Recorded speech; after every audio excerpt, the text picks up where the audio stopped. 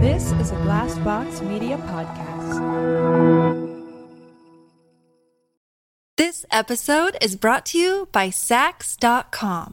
At Sax.com, it's easy to find your new vibe. Dive into the Western trend with gold cowboy boots from Stott, or go full 90s throwback with platforms from Prada. You can shop for everything on your agenda, whether it's a breezy Zimmermann dress for a garden party or a bright Chloe blazer for brunch. Find inspiration for your new vibe every day at Sax.com. Oh, Mayor Jenner, it's been ages. I was just scolding him for not coming in for a regular cleaning. Dr. Carruth motioned for Mayor Jenner to follow, and the three of them disappeared into the office. Tracy looked back at herself in the little mirror on the wall and smiled, exposing a row of even white teeth. There is a space between reality and fantasy, between light and dark, between rational and irrational. In this space, there are stories. This story is a wonderfully diabolical tale called Wisdom. Come closer now. I don't bite.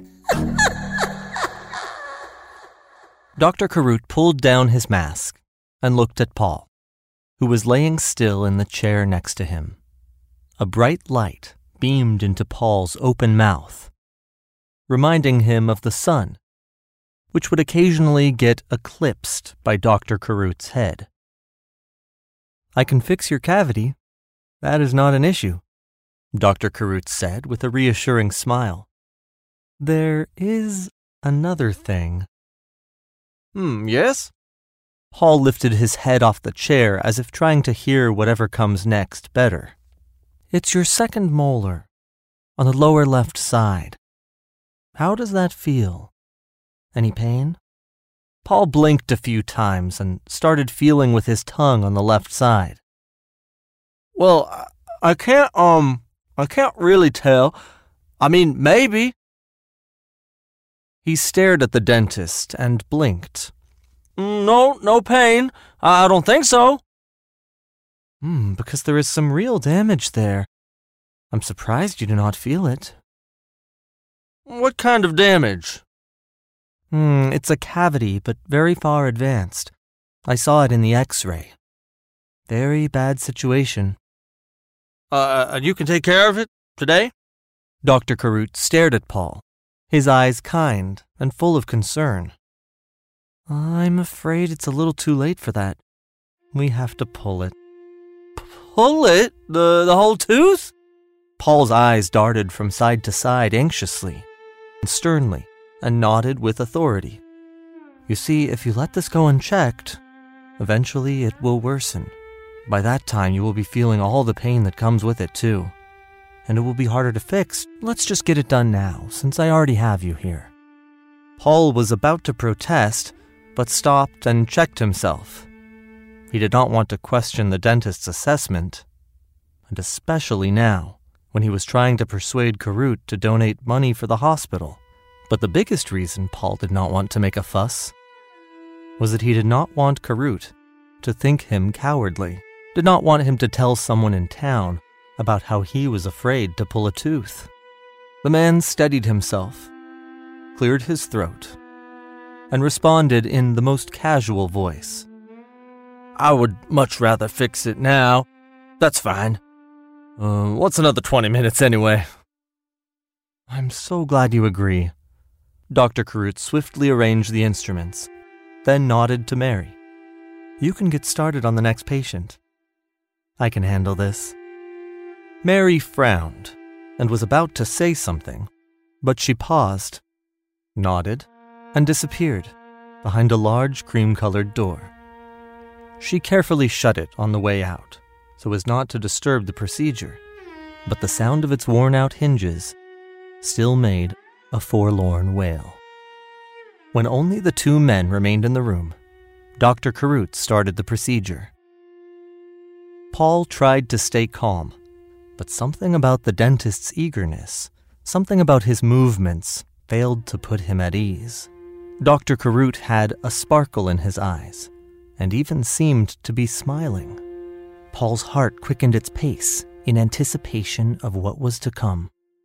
First, Dr. Carute took out gauze and carefully stuffed it around Paul's jaw. That did not feel good. It reminded Paul of how vulnerable he felt, spread out in the dentist's chair. Next, Dr. Carute got a syringe and inserted it in Paul's mouth. Just some Novocaine for the pain, Dr. Carute explained, and Paul nodded as if he knew and approved. Paul knew from his previous experience that he was not supposed to feel a thing, so he tried to relax and even dared to close his eyes for a moment. Suddenly, a sharp feeling went through him. It started at his jaw like lightning, struck him down his neck, and all the way down into his arm. Paul gripped the armrest, gripped it hard, even though he did not mean to do that. Cold perspiration covered him instantly, and his body tensed under something he could only describe as extreme discomfort. "Right in the nerve," Dr. Carute said and smiled, as if that was supposed to make Paul happy and at ease. The dentist shook Paul's cheek, helping the Novocaine spread through the nerve. "You won't feel a thing now."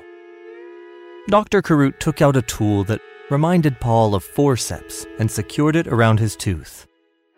Even with the Novocaine, Paul felt the touch of metal against his tooth. The pressure around it built up and grew, becoming almost impossible. It was very uncomfortable. And Paul tried to move his mouth and realized he could not. There was a crunch, a grinding sound, which went through his whole body, and Paul winced, not so much from the pain, but from the sound. The pressure and the crunch continued without mercy. And when Paul finally felt relief, the twisting started. That was the worst part. It repeated. And Paul was about to quit gripping the chair, was about to reach out to Dr. Carute and beg for him to stop. Before he could do that, there was something like a pop in his jaw.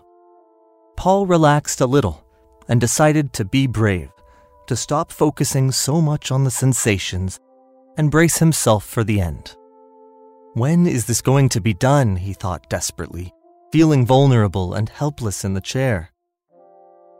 Cold perspiration covered his forehead in a sticky layer, and the shirt he was wearing was at once ruined with it.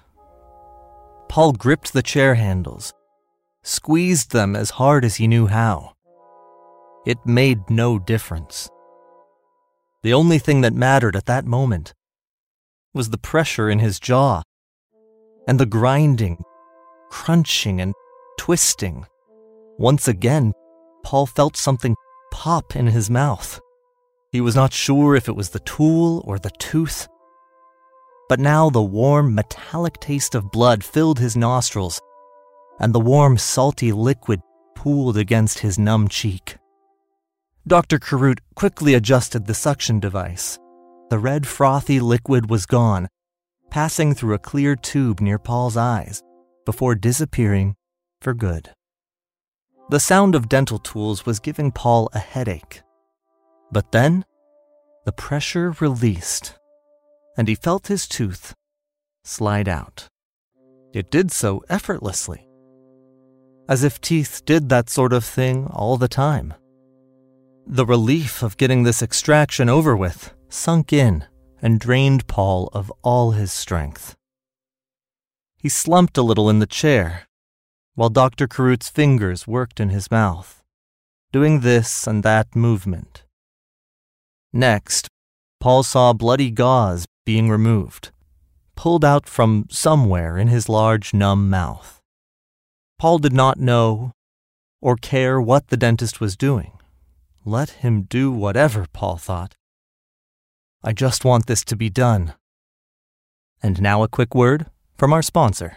Hello, dear listeners. This is Sarah Shekels, and you might recognize my voice, for I am the great North Witch from last year's holiday story, Sacrifice, which you can listen to on Stories from the In-Between. And if you enjoyed that story and would like the unique opportunity to see it read live, in person, on Saturday, December 4th, in none other than the historic Salem, Massachusetts, please click the link in the show notes for times and ticket details.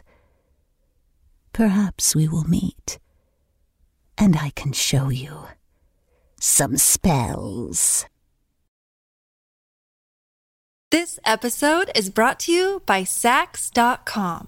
At Sax.com, it's easy to find your new vibe. Dive into the Western trend with gold cowboy boots from Stott, or go full 90s throwback with platforms from Prada. You can shop for everything on your agenda, whether it's a breezy Zimmermann dress for a garden party or a bright Chloe blazer for brunch. Find inspiration for your new vibe every day at Sax.com.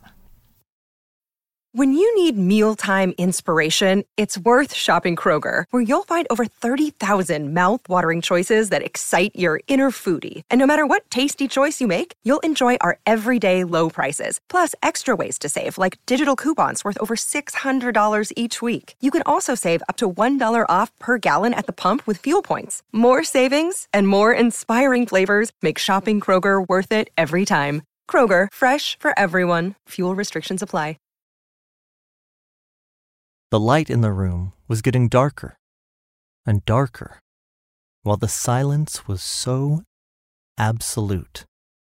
Paul felt like he drifted, as if floating down a river.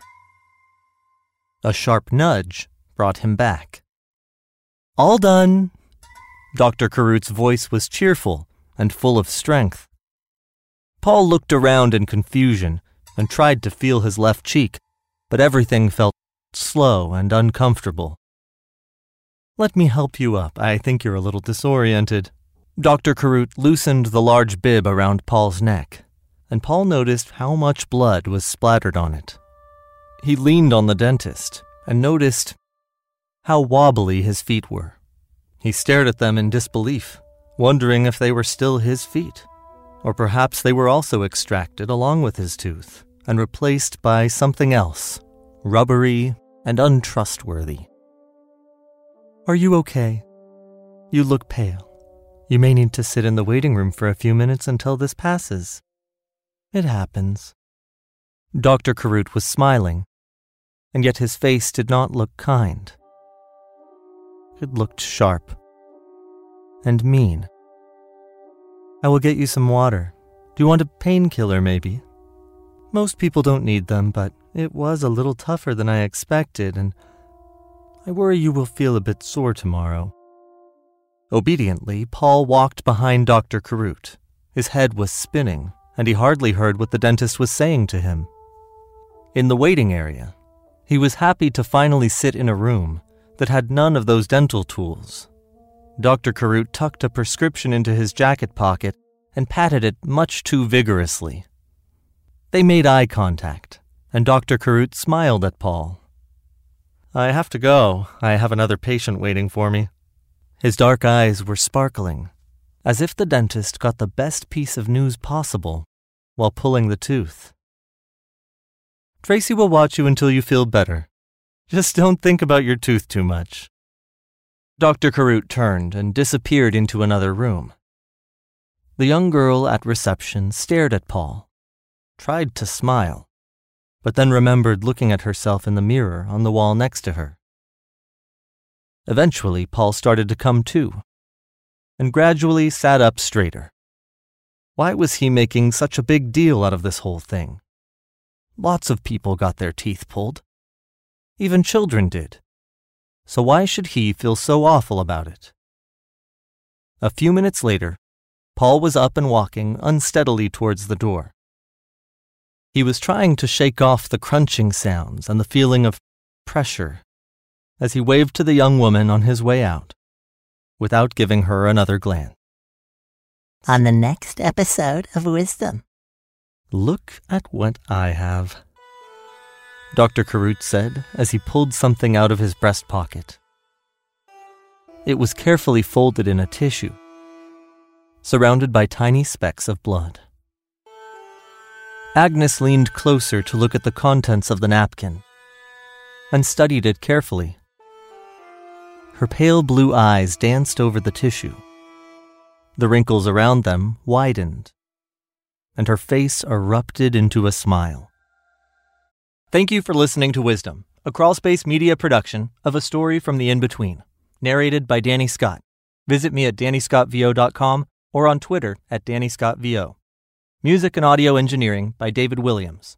Be sure to visit storiesfromtheinbetweenpodcast.com for all things irrational.